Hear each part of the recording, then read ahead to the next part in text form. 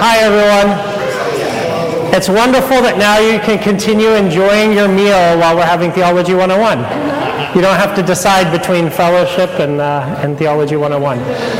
So this is our first formal Theology 101 because last week it was more of a special presentation about our parish and the future of the parish.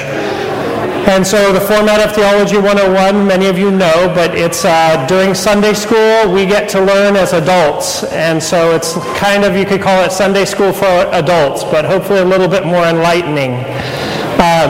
So today I'll be talking about Prosphora, and this is the loaves that are prepared for the liturgy, each liturgy. This is what it looks like in saran wrap. We'll be taking it out of saran wrap soon. I'll be describing everything that's in it.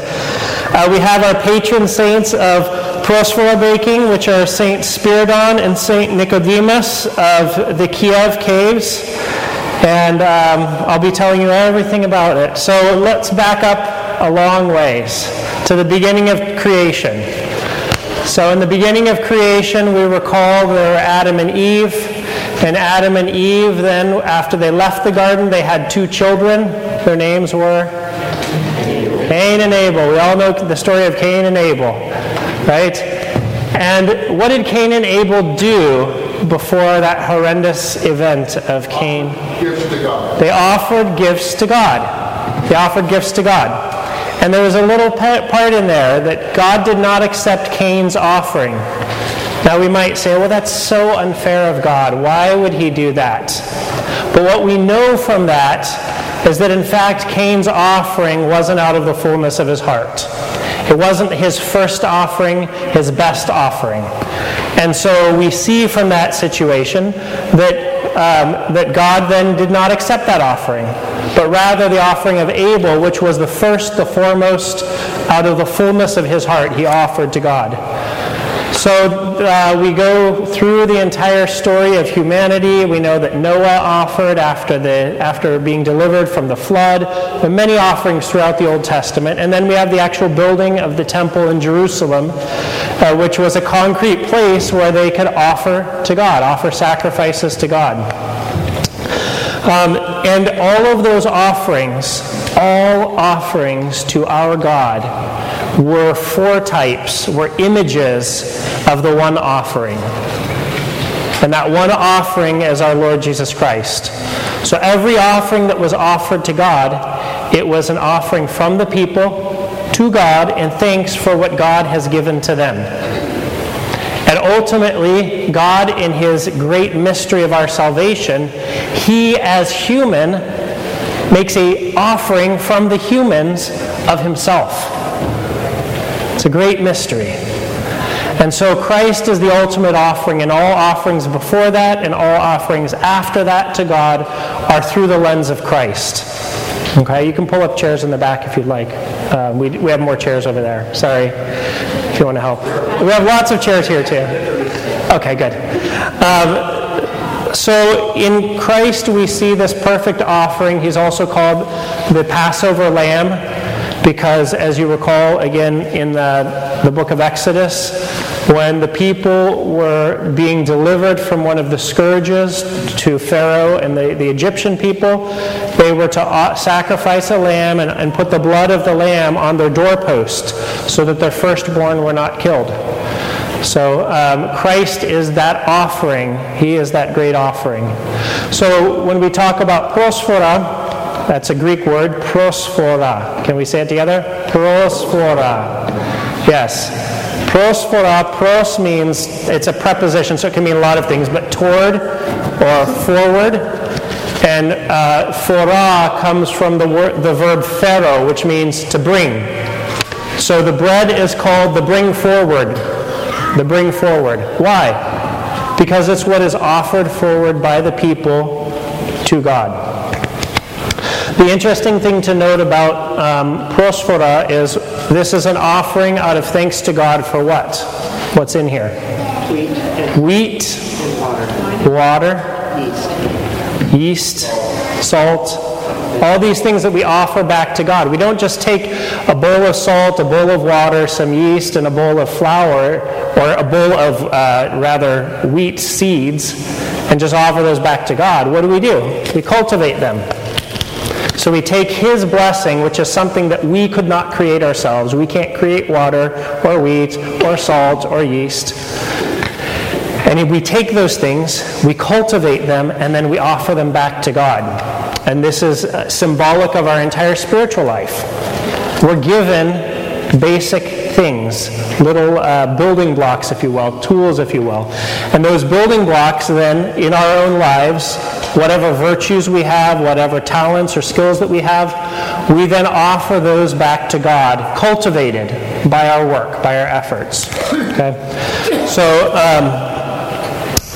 the bread, most notably, is offered by the people. We don't go to Fred Meyer unless it's an emergency. That's another story for another time. We don't go to Fred Meyer and buy bread and bring it to the church. Partly because, yes, it does need to have this seal on it that I'll show you in greater detail in a few minutes. But partly also because the offering is from the people.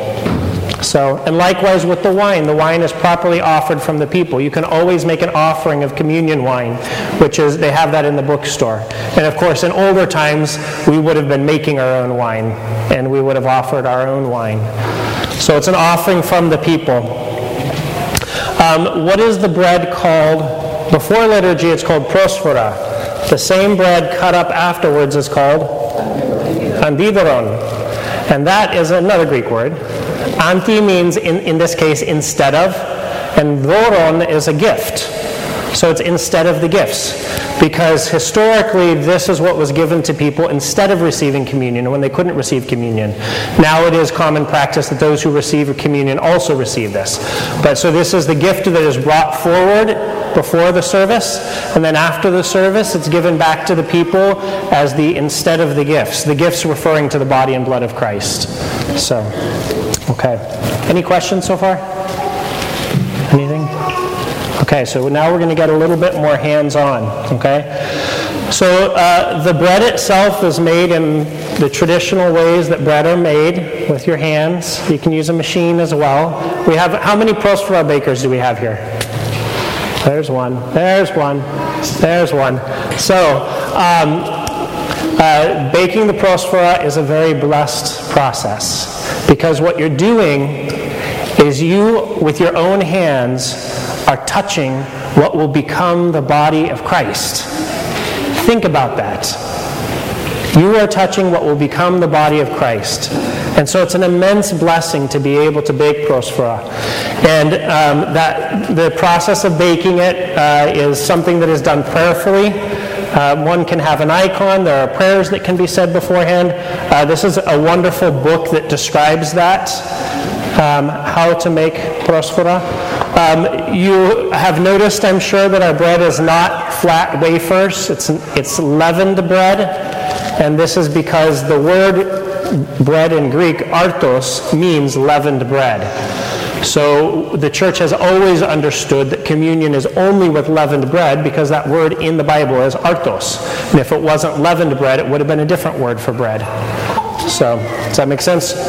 So that's the bread, the four ingredients being, again, water, wheat, flour, and salt.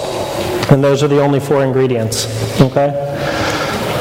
So at this time, I'm going to move myself over to that table there and invite people to watch from your seats, or if you can, if you'd like to stand around, as long as we keep one side open for those who are seated. I'm going to show exactly what is done at liturgy. Can you take this over? Both of those.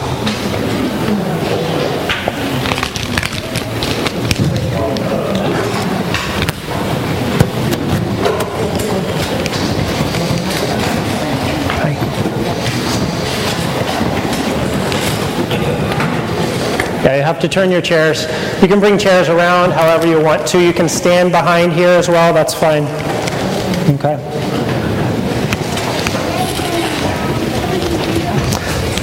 So inside the altar, if you're looking at the altar to the left, And at any time after the service, you're welcome to, when you come up and receive the blessed bread, if you just want to kind of hang around and look inside the altar, that's fine.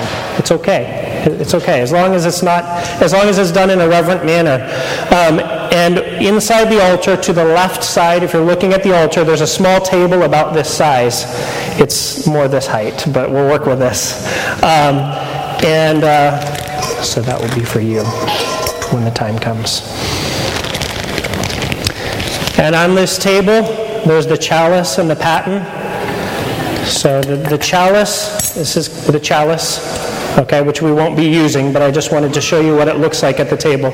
And this is the paten. The paten is just a raised plate, and this is that upon which we place the loaf.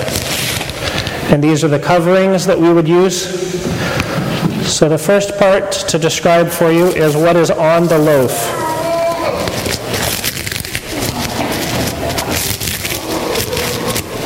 If we can get this off. And this loaf was specially made for this class, just so that you know. This wasn't something that was going to be offered as for communion, okay? So on the loaf here,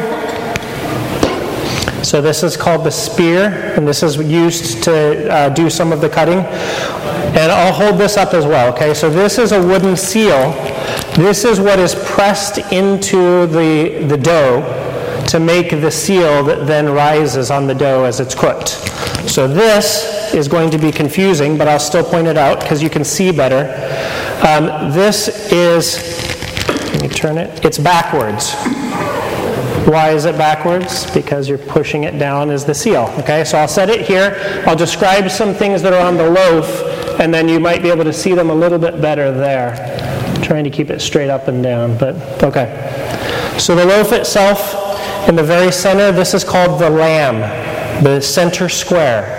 And this is the part that in a few minutes I'll cut out, and I'll show you. Again, I won't be saying any of the prayers. I'm not vested because we're not preparing for communion at all. This is just a piece of bread that was made in the style of our offerings in the church, okay, to be very clear. So the centerpiece is called the lamb because it becomes the body of Christ, who is the lamb. And you'll see that there's a mirror image of these on the top and the bottom.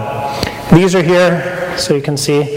So there are 3 of these. And what each square says is, in English letters, ICXCNIKA. What does that mean? Yes. Yeah, conquers, victor. Yeah. So these are the first and last letters of his 2 names in Greek. Jesus Christos.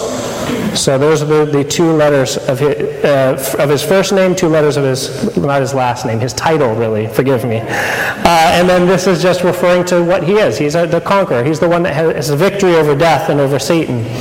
The reason why there are 3 of these, 2 practical reasons. One is because there are a few times of the year when we prepare more than 1 lamb. And that's in Lent, when we have the pre-sanctified liturgy. Pre-sanctified. The gift is already sanctified. So on Wednesday or Friday when you come for pre-sanctified liturgy, already in the altar is the body and blood of Christ. Okay? Because the previous Sunday, they were sanctified. So what happens on those Sundays is there will be 3 lambs all on here on the one paten. And 1 will be placed into the chalice, or the 2 chalices, and the other 2 will just be dipped with the wine and then set aside, reserved for the following services. The other practical reason is that sometimes loaves have bubbles inside them, or they break apart, so I might cut out the center and then it kind of crumbles. Well, then I'll need another lamb, and so that's why there are these other symbols here. Okay? So then this here on the left side, which is, okay, so now think about this. If this is Christ, right, where is this in relation to Christ? On his right. Who is seated at his right hand? His mother. That's right. And so thus, this is the piece that is reserved for his mother, which I'll be cutting out.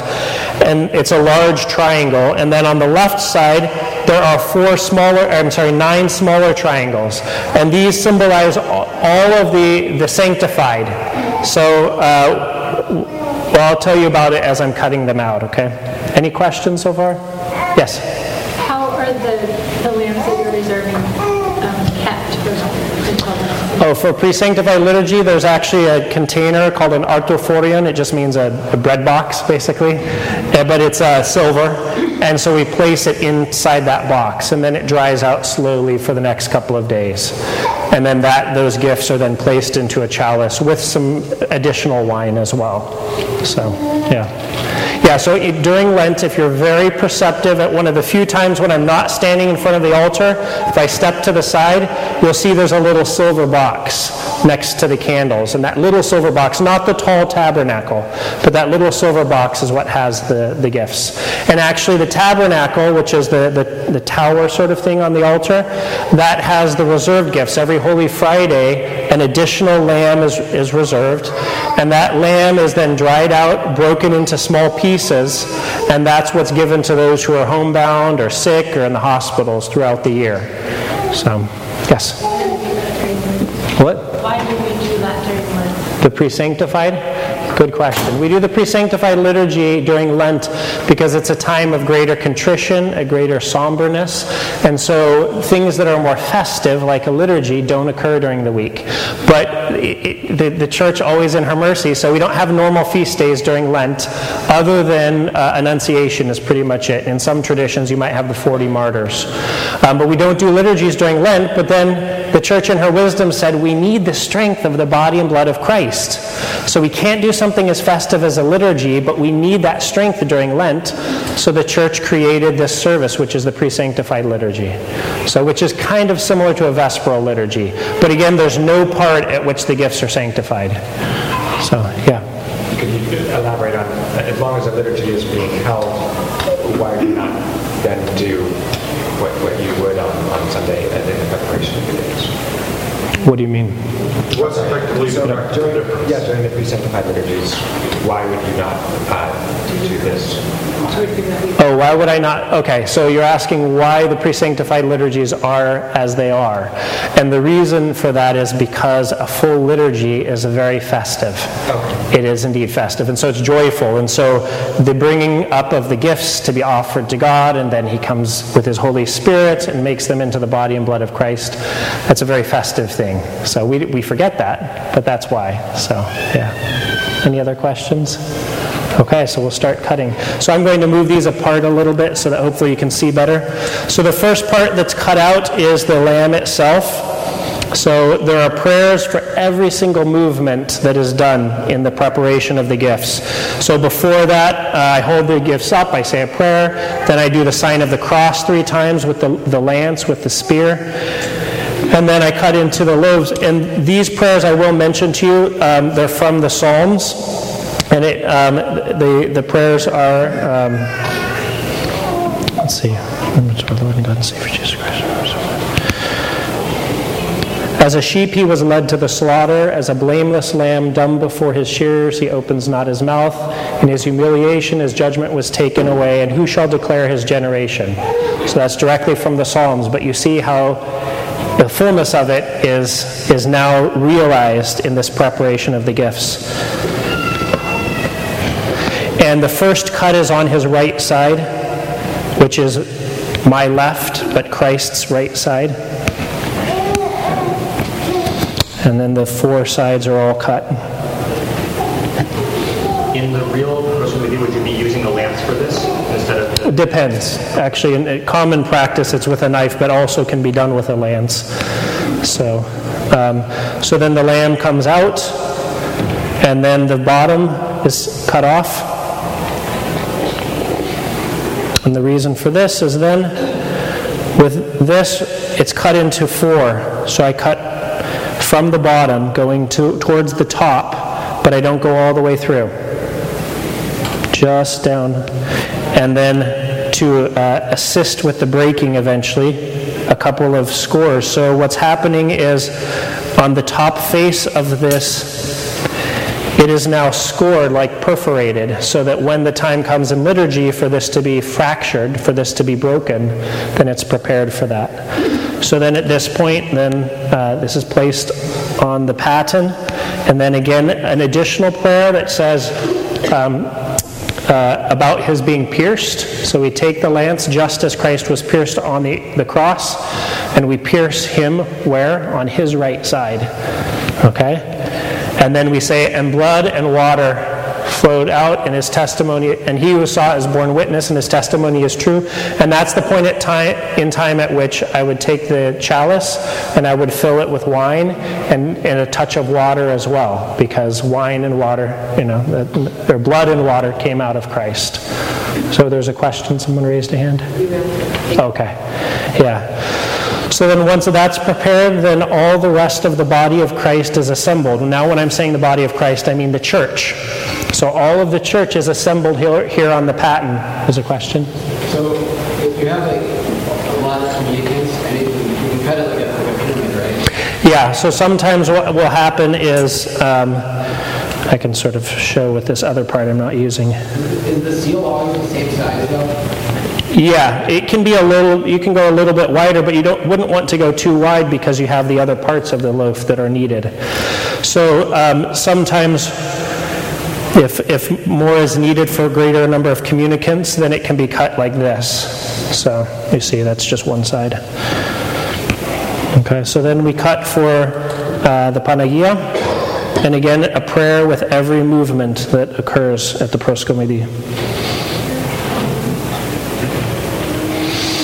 Okay, and then when this piece comes out, so this is that triangle, and it goes to where? Still to his right side. Okay, and then for each of these 9 orders, if you will, the first, and again there's a prayer for each. These are little triangles that are cut out. The first is for the archangels and all angels and bodiless powers. The second is for the prophets, starting with St. John the Baptist, the greatest of the prophets. The third is for the apostles.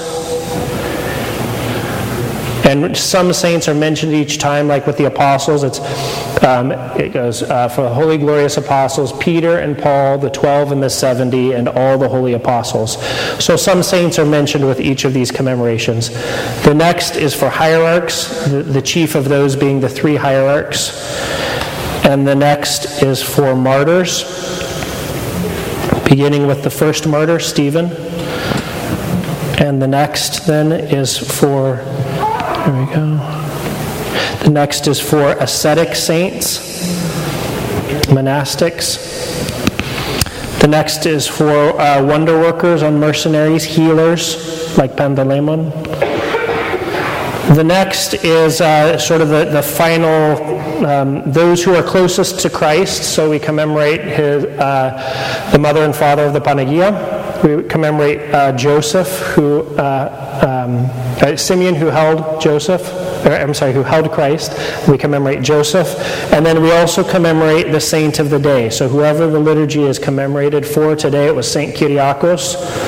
And then there's one more here, and this last one is for the saint who composed the liturgy. So the vast majority of the times, this is St. John Chrysostom. There's also the liturgy of St. Basil that we commonly use. But there wouldn't be a commemoration for St. Gregory, who wrote the pre-sanctified liturgy, because we don't do this at the pre-sanctified liturgy. So, okay, so is this the whole body of Christ? No. What's missing? Us.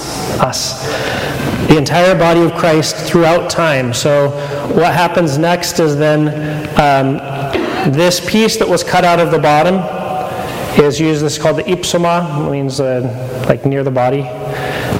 So this piece here then is little crumbs are taken off of this, and this each crumb symbolizes a person. So during this time, I'll have a long list of people to commemorate.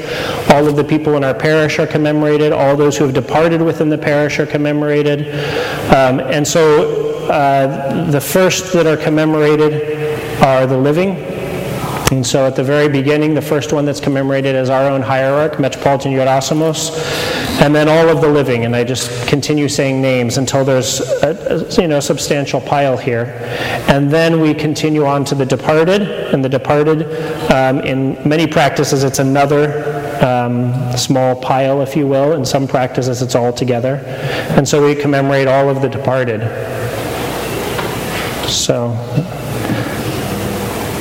And all of your names are commemorated here. And then so when it's finished, this is what it looks like. I can bend it a little bit so you can see. Okay. Any questions? Is there a reason we don't say Residence Elpidophoros for that position? Good question. Yeah, so Elpidophoros, because of the administrative structure of the Greek Orthodox Archdiocese, he is more of our figurative head of the church in America. Our direct hierarch is Metropolitan Gerasimos. So there's only one hierarch that's commemorated properly. And so our one hierarch is Metropolitan Gerasimos. So. If the Metropolitan were doing this, would he commemorate? He would commemorate his hierarch. Who's his hierarch? Patriarch Bartholomew is his hierarch. So he's actually not, this is more of structure of church, he's not actually under Archbishop Elpidophoros, because again, that's more of an administrative oversight. So all of the metropolitans and the archbishop are directly under the patriarch. In other churches, this is different. Like in the Antiochian Archdiocese, you only commemorate Metropolitan Joseph, who is of all of North America, and the other bishops are like auxiliary bishops. So, yeah. Which St. Gregory wrote that he sanctified them? Oh, sorry. No, that's good. No, it wasn't Gregory Nazianzus. Theologist. Yeah. So then after this is done, then the covering occurs. So here you go. The role that Ted always has is cutting our bread. So he'll be cutting this. I'll give this out to you just as a blessing. It's just a bread that I'll say a little prayer over. It's not endideron, it's not prosphora. You can cut it wherever you like. Yeah, or you can go back to the other table. So then the covering occurs, and for the covering to occur... Are you going to use your knife? Oh yeah, go ahead. Then the censer is brought over. So the censer is brought, and everything is censed with incense. First that's placed on is called the star. The star. And this has a very practical function. What's the purpose? Stop for everyone there. Yep, you can't put cloth on here if you don't have that. So that's blessed on the censer. Then the first covering is blessed on the censer. It's starting to look like what you see in the great entrance. And then this wouldn't be here. And then this covering then is placed on after being blessed. And then the final large covering is placed on. And this is the point at which now a liturgy could be started. Now there are some exceptions. When you have a hierarch, sometimes this happens a little bit later, even within the liturgy. But on a normal liturgy, this now means we're ready to start liturgy because the gifts have been prepared. And then when they're processed around at the great entrance, this is on deacon's back. You've seen that. And then these are held. And then as soon as we come back into the altar, this is placed back on without the smaller covers. Then eventually in the liturgy, all the covers are taken off after the creed. Yes? Why is that placed on deacon's back? What? Why is that placed on deacon's back? It's just a practical thing. We got to bring it with us. Yeah. I'm sure that there are symbolic meanings for it as well, but it is very practical, just simply that we need to bring it with us. So, it also, our liturgical professor used to say that the great entrance is a big U-turn. We start in the altar, we go out from the altar, we go back in the altar. Historically, that's not what it was. There was a separate building and room, at least in the great church of Hagia Sophia, where the gifts were prepared. So it was actually a procession from one place to another place. But in our common practice, all of that occurs from the sanctuary and back into the sanctuary. So that's pretty much it. I wanted to give some insight into this, partly so that all of you know what is occurring each and every liturgy, but also importantly and partly because we would always appreciate those who would bake Prosphora. So if you feel that you would like to learn how to do that, we'll be having classes in the near future. I don't have them scheduled yet, so we'll let you know. But in the meantime, if you'd like to learn, come and see me, and I will connect you with someone who's already baking so you can learn one-on-one, which is a good way to learn anyway. Any other questions? Yes? So this is not during the service, this is done. This is all done before the service, yeah. And in fact, you really, logistically, you cannot do this during the liturgy.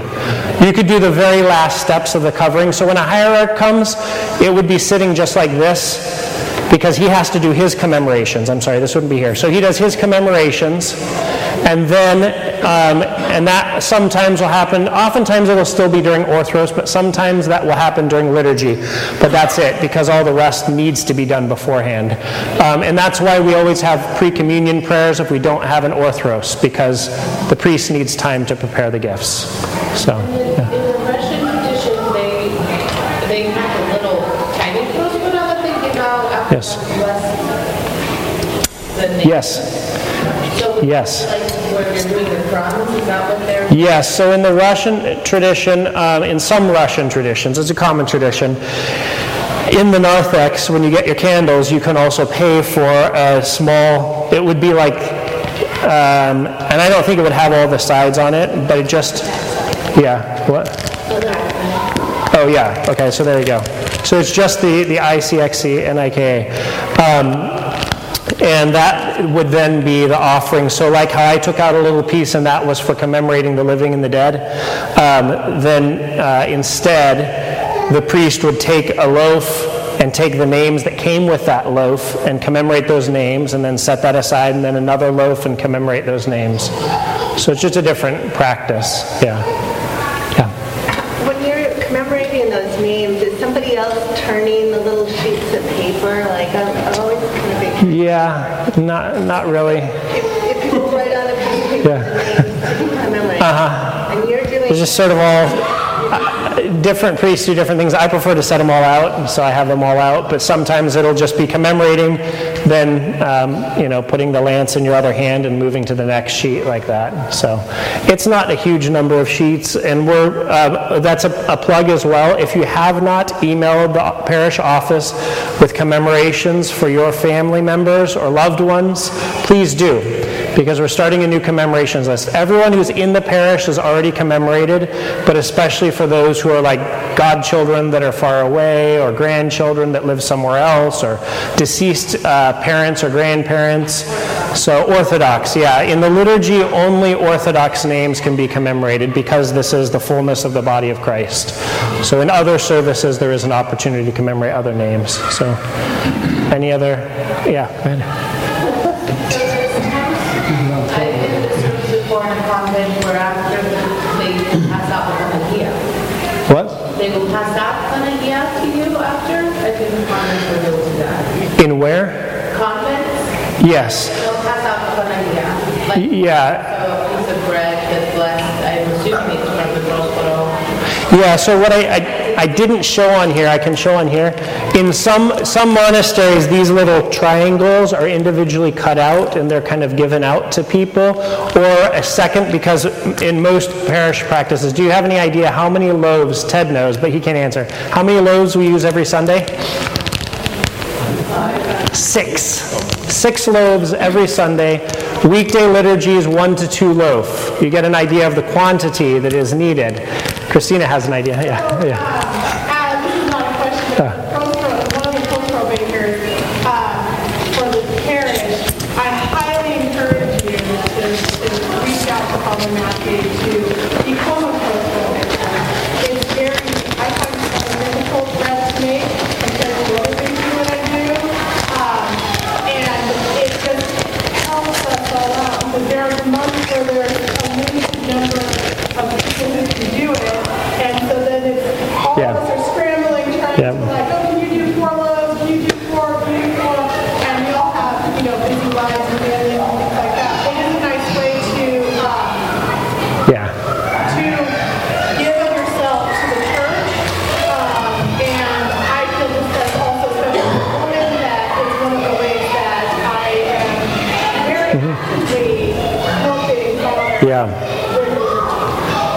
Keep the door closed. Yeah, so again, this is open to anyone. If anyone would like to learn how to bake, please feel free to approach me. Our other choice is that we can just do one loaf a week, and each of you can get a piece about this big at the end of the service, or maybe smaller. Another question, yeah. So is everything that is on the paten given to the faithful when they're communicated? Oh, good question. So only the lamb, only the body of Christ then goes into the chalice. Sometimes on weekday liturgies we might place everything in, but the only thing that you receive as a communicant is from the lamb, always. So these pieces, after the communion is given, they're placed into the chalice, and then the priest or the deacon consume them with the rest. Yeah. Is there a reason why the Panagia is a triangle? I don't know. That's a good question. The question is why the Panagia is a triangle, and he has stumped the priest. So I'll have to research that. Yes? If you or a priest was asked to cut themselves while preparing it, what do you do? There we go. We don't cut ourselves. No. The question is if you were to cut yourself. Actually, no, once when I was in Las Vegas, the more dangerous job is not this. The more dangerous job is this. Cutting this. As you know, if you've worked with knives, what's the most dangerous knife? Serrated. Well, no, a serrated knife. A dull one, too. Serrated knife is much more dangerous. So I've cut myself doing this because we didn't have someone in the back of the altar when I was in Las Vegas. And yeah, I would have to put on a bandage and make sure that there's nothing that could go anywhere. It was a small cut. But the lance itself is not very sharp, right? Well, it should be sharp, but I mean, I can't really cut myself very easily with it. So it's not sharp compared to a knife, but yeah, you just, there we go. See? So, yeah, any other questions? Yeah. Okay, perfect. So this is our time. So Christ our God, bless the food of your servants, for you are holy always, now and ever. Amen. Please just feel free to come up and take, okay? And God bless all of you.